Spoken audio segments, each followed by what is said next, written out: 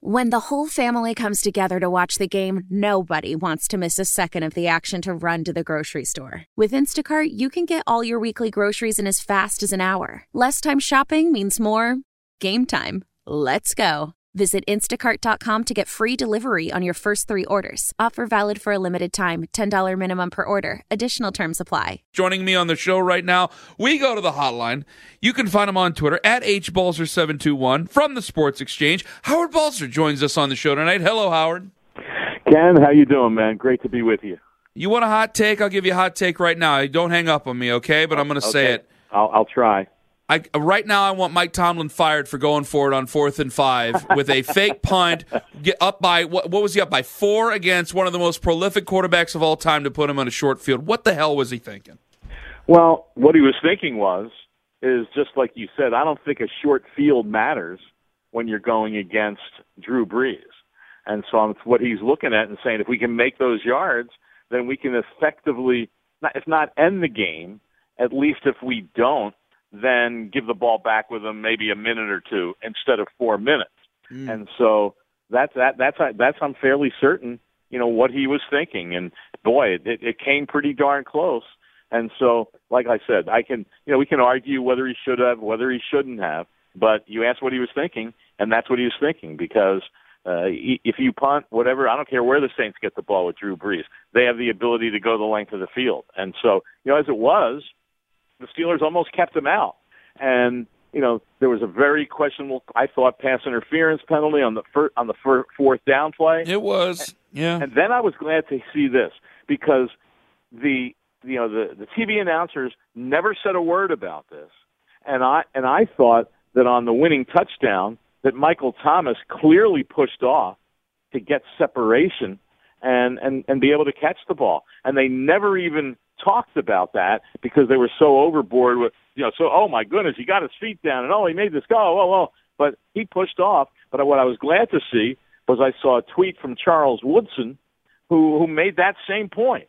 And so as it was, even with the short field, they almost stopped them. And so I can, it was a risk. It always is, but I can understand why he did it. Because this goes back, and now I want to open this up a little bit more, because I think this might go back to the Jesse James non-touchdown that happened against New England last year with Pittsburgh, where they start looking for something in the replay that they weren't even looking for. I think I'm seeing more of that now. Not that they're doing this, but I think they're trying to fix it more this year, because I wonder last year if they go back and they say, hey, that's a push-off, that's in slow-mo, and that's a push-off there, because it feels like they were going, okay, we're looking for whether or not this was a touchdown. Forget about a push-off. The push-off wasn't called. He got away with it. Is this 6? Do you see it that way or no? Well, first of all, that's not reviewable, whether it's a push-off or not. Pass interference is not reviewable. My point mainly is that the announcing crew didn't even bring up even to discuss it. Oh, hey, do you think that was a push-off? Especially with some of the ticky-tack penalties that were called on the Steelers for pass interference. Not only that one there on 4th down, but the one early in the game, which I thought was totally brutal. And both of them were called on Joe Hayden, by the way. But maybe he touched the receiver on that play, but he certainly didn't impede with his ability to catch the ball. And the other point was it was uncatchable anyway. I mean, Hayden was behind the receiver, and he jumped to try to get the ball, and it went over his head. Maybe he got a hand on it, but it went over him. So there's no way that the receiver was going to be able to go up and get that ball. So I don't know. I saw today just a lot of bad officiating. And I know we've seen it all year, and I know these guys have a tough job and all those things, and I know they get a lot of the calls right. But there's a lot of stuff that seems to me that is just so missed that I don't understand how they do. In the Eagles game against Houston, I mean, heck, Nick Foles was tackled by his face mask, and they missed it. They missed it totally. So I just don't understand some of the time, some of the calls that are made, and and then some of the ones that are missed. I saw that exact play that you're talking about. I couldn't believe that. The night show host at WIP in Philly highlighted that. I couldn't believe what I saw. I go, wow, really? They didn't call it on that one? Howard Balzer joining us on the show from the Sports Exchange at HBalzer721. What do I make of Nick Foles, by the way, for Eagles fans? Because you can't call the guy a franchise quarterback, really. But, boy, when you got a big game, he finds a way to win big games for you every single time. He really does. And I think what's going to be interesting here, if they get in the playoffs, and it's certainly possible, because all that has to happen for the Eagles to get in now is that they have to beat Washington, and Minnesota has to lose to Chicago. And Chicago has something at stake next in their game, because if they win and the Rams lose, now I know it's probably unlikely the Rams lose to San Francisco, but it's on the road. 49ers have been playing teams tough. And so the Bears could get a first-round bye if they win. And what the NFL has done with the way they've arranged the schedule for next week, all the teams that are competing for spots with each other but are playing in different games are playing at the same time. Mm-hmm. And so no one's going to know what the other's doing. So if the Eagles get in the playoffs, or even if they win next week but don't get in, but Foles plays really well, I mean, I know that they keep insisting that Carson Wentz is their quarterback, and I get that. But do you make an effort somehow to keep Nick Foles anyway? Because you have to be wondering now, is Carson Wentz going to be injury prone? You hope not for his sake. But, he had the ACL. He has his back injury this year. He had a back issue in college. And so do they try to keep Nick Foles? Now, a lot could depend on, does Nick Foles get an offer as a free agent that is legit and gives him, if not guaranteed, at least a real path to be whatever team that is starting quarterback. Now, if he doesn't get that offer, and you wonder if he will or not, but if he doesn't get that situation, he might be very well back in Philadelphia because he gives them a tremendous insurance policy. But man, can you imagine if the Eagles get in and all of a sudden he takes them on a playoff run? Boy, that would be unbelievable. That'd be some strong stuff. Howard Balzer joining us from the Sports Exchange. Okay, you got Kansas City, New England, Houston, Baltimore, the Chargers. The Steelers currently sit 8th, but they could find a way to get in. The Colts are there. The Tennessee Titans are there now. And that's what it looks like in the AFC. So say it stays the way it is. Colts finish 6th. And they get into the postseason. Out of the Chiefs, Patriots, Texans, Ravens, Chargers, Colts, who do you take the most serious to go to the Super Bowl out of the AFC? I'm going to ask you the same about the NFC, but go ahead. Well, you know what? But I'll answer them both at the same time. Okay. Because I really believe, Ken, that the way this is shaping up, I think just about any team that gets in, you can make a case for putting a run, because we're going to see some very interesting matchups of really good offenses against defenses. And we've seen what those defenses have done in some of these games coming down the stretch. And certainly the teams with the first-round byes, you have to favor somewhat. But I don't know if that's going to be as important this year, because I see so many of these teams. I mean, I look at a team like the Ravens. I mean, the Ravens are going to be a hard out, if they get in. And, you mentioned the Colts and the Titans. They're playing for a playoff spot next Sunday night. So one of them's not going to be in the playoffs. The loser of that game is going home. And so, but the Colts are as hot as anybody. And even though today they didn't play well for most of the game, they came back and to obviously win a big game against Kansas City. I mean, against the Giants. And so, like I said, I think that the team that I like the most right now is the Saints. But boy, who knows? Who knows? Could you see a team that loses, whatever team loses the first week from the NFC and gets them? Could a Dallas go into New Orleans? And I'm not looking at seedings. I'm not sure who it would be. But you see some of those other teams in the 3, 4, 5, and 6. Could you see one of those teams jumping up and beating the Saints? Yeah, it wouldn't surprise me. So I think that's how close and balanced it is in the league this year. And I think January with these playoff games is going to be unbelievable. Are the Rams really right because they're lacking some depth?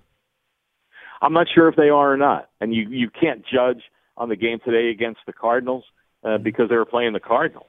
And so, again, who will they play?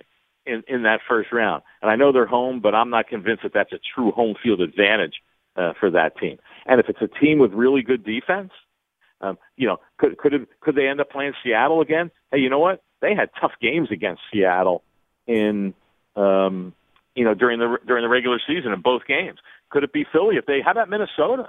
I mean, I think Minnesota could be a tough out with that good defense. So I think the Rams against a really good defense, I think they're ripe. I think they're ripe for an upset. And I think, so I think that, and their defense has some problems. I mean, like I said, you can't judge today because they were playing a pretty poor offense. But you play a team that can run and do some things, they're going to give up points. So I think that the Rams, they're still very good, but I think that they could be vulnerable. Howard Balzer with us, breaking down all these teams that have a shot to make the postseason. Let me ask you, Ron Rivera is, from what we hear, going to be staying in Carolina. Right or wrong move for that new owner? I think it's a right move, and I think that I've always believed this, Ken, that one of the easiest things to do for an owner is firing a coach. When everyone's yelling for his head and you didn't play as well as maybe you think you should have and all that, so you say, okay, we're making a change. But will you get somebody that not only will be better, but will you get somebody that's even as good? And I think that's arguable in a lot of cases with coaches. This guy, I think, has done an excellent job with that franchise. And I'll say this, if he would get fired, he'd go to the top of the list of a lot of teams that'll be looking for a head coach. So like I said, the easiest thing to do is to fire the coach. The hardest thing is to get somebody that you really know is going to come in and be able to do good things. And so I think they really had to compromise Cam Newton all year with the shoulder, and that really hurt them. And they lost a lot of close games. And so I don't think that's coaching. I think in most of the cases it comes down, hey, you lost to some good teams, and that's the way this league is. It's tremendously balanced.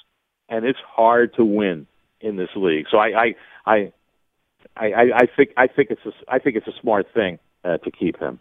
I keep seeing stuff. Howard Balzer with us on the show. I keep seeing stuff about John Harbaugh. Now, on Friday, the Ravens said they were going to work on an extension. Then Jason La Canfora and a couple of people out there saying, well, they said they were going to work on an extension. There's been no negotiations, even though they won on Saturday. Then we hear the Jets might fire Todd Bowles and go after John Harbaugh. And that maybe a couple of other teams might fire their coach and go after John Harbaugh, including the Denver Broncos. So what am I to believe here, Howard? Will he be with the Baltimore Ravens, John Harbaugh, in 2019 and into the future? I believe he will be. And by the way, that one report about the Jets was taking a run at Jim Harbaugh and trying to pry him away. I get them all mixed up. I'll have the father by the end of the night, so go right on ahead. Right, but still, I think Harbaugh would be in that group, or not in the group, but he would be in that same conversation as Rivera would be. Because if he was fired, then someone else would hire him. Now, he is under contract for 2019, though, so I don't think they'll fire him. Some of the speculation has been, well, the Ravens put that out, and let's see if somebody really wants him so they can get compensation for him. Well, you know what?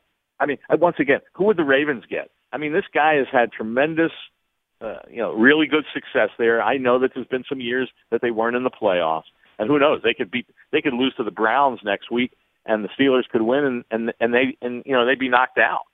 But I just think the guy's a quality head coach, and look what he's done with this situation.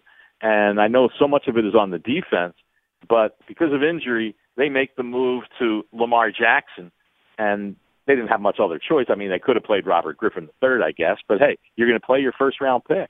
And I know a lot of it's the offensive coaches on that team that have done what they've done with him. But hey, look at what they've won with Lamar Jackson at quarterback. And so once again, like I said, I think the guy's a quality coach, and I don't think he's worn out his welcome there or any of those things. And I think the smartest thing for the Ravens, I totally believe, would be to keep John Harbaugh. Howard, you're a beautiful NFL mind. You're a wonderful soul. I thank you very much for the time. All the best and good night to you, my friend. My pleasure, Ken. Always enjoy coming on with you. Take care. Why? Why? If you have T-Mobile 5G home internet, you might be hearing this Why? a lot. Why? Every time your internet slows down during the busiest hours. Why? Why? Because your network gives priority to cell phone users. Why? Good question. Why not switch to Cox Internet with 2 times faster download speeds than T-Mobile 5G home internet during peak hours? Okay. Stop the whys and visit cox.com/5G home for details. T-Mobile prioritizes certain T-Mobile phone users over home internet users during times of congestion.